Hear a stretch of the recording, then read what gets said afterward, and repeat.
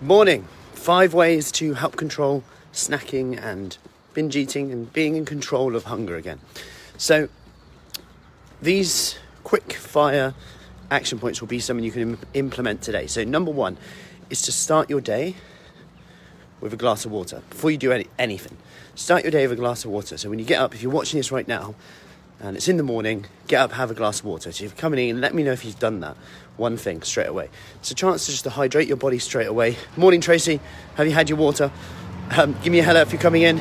Give me a replay if you're on replay. Number 1 is just to drink a glass of water when you first get up. Sounds really obvious, and it is. But it's the one time a day, if I'm honest, that water actually tastes okay. And you don't have to neck it, just sip it, get it down, start that hydration process. You haven't drank for quite a while. Not that unless you've had a big busy night. So you're starting to hydrate your body straight away, which may well help your hunger later on in the day, may actually help you be more productive. Your concentration levels, we know, help with that. And then you can go into mood, hunger, galore. That's a really simple one straight away. Okay. Number 2. Now, this is if you do struggle to with snacking, especially like mid-morning, afternoon. Maybe what's happening here is that you're actually, when you say I've been good in the morning, or I do well in the morning and then I'll do rubbish in the afternoons because of stress and I get a bit tired and hungry, could it be that you're not actually eating enough in the morning? And this isn't for everyone. This is only if this scenario appeals to you. Okay, and it doesn't suit everyone, but I'm saying apply this if you're struggling with the above, like the snacking, the comfort eating, hunger, is to have breakfast in the morning, even if you're not a breakfast person, just to try it. Because if it's not working for you now, the worst case is it won't work for you and you'll be in the same position, but you'll know more about what works and what doesn't. Win-win, right? So get some protein at that breakfast, and it doesn't have to be like, I don't like eggs, don't like yogurt. That's fine. Go with like porridge. I know it's not loads of protein in it, but if you can use milk, the better, like cow's milk, the better.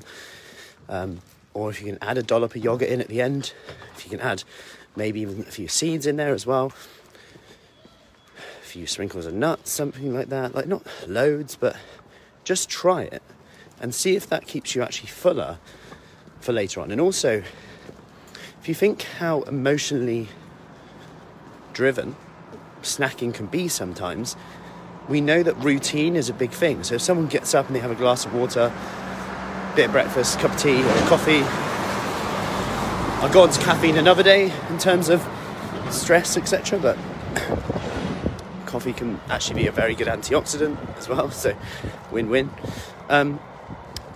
So if you get up and have the same routine every morning, your body likes that. And often people, if they can keep their blood sugar levels a bit more stable throughout the day, they might actually find it easier to stick to things.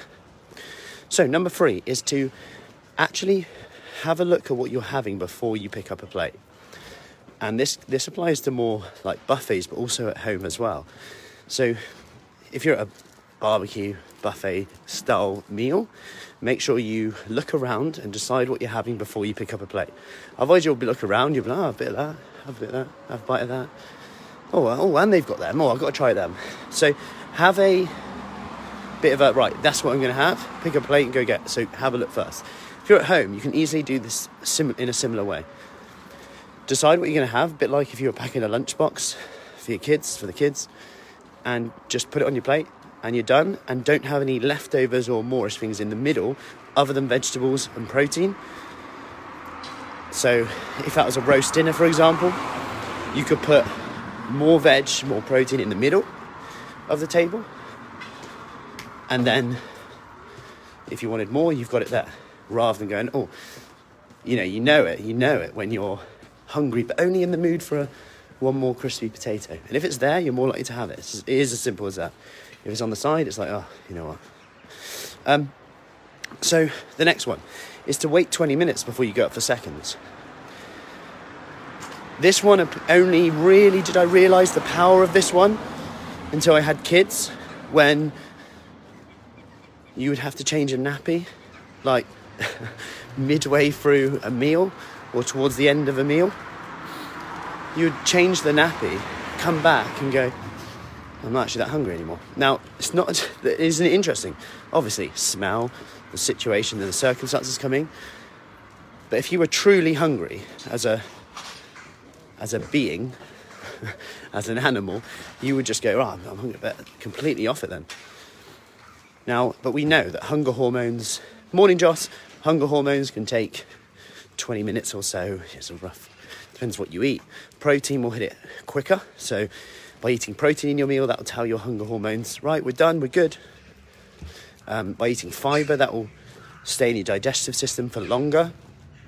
So your body will be like, yep, I'm still full up. So that's why that protein and fibre is such a good combination. So I hope that helps. We've got 4 so far. The last one is more around sleep, and that's going to the bed at the same time every evening. Now, the reason for this is again linked to number 1 and 2, which is more around routine. That's not to say you can't go to bed earlier, but like I said, when you keep that routine and you think how emotionally driven snacking is, and kind of going like motivation, energy levels, but especially snacking, and a lack of sleep will impact your hunger, not just physiologically, but also your brain will perceive foods as more rewarding than they actually are when you're more tired. So if this doesn't happen though, because let's face it, like most of us will have times where we don't have great sleep. If this doesn't happen, then what I would do is plan 5 to 10 minutes where you can go for a walk, get outside, have some shut-eye time, meditation, go for a nap, but call it energy creation. I'm just going to have to create some energy because there's a negative connotation with napping for some reason. Anyway, I hope that helps. 5 reasons there. If you want my cravings report, where I go over 10 ways you can beat hunger and eliminate cravings, do comment below cravings and I'll send that over to you. Have a lovely day and I'll see you soon. Time to get my keys out the door. Speak soon.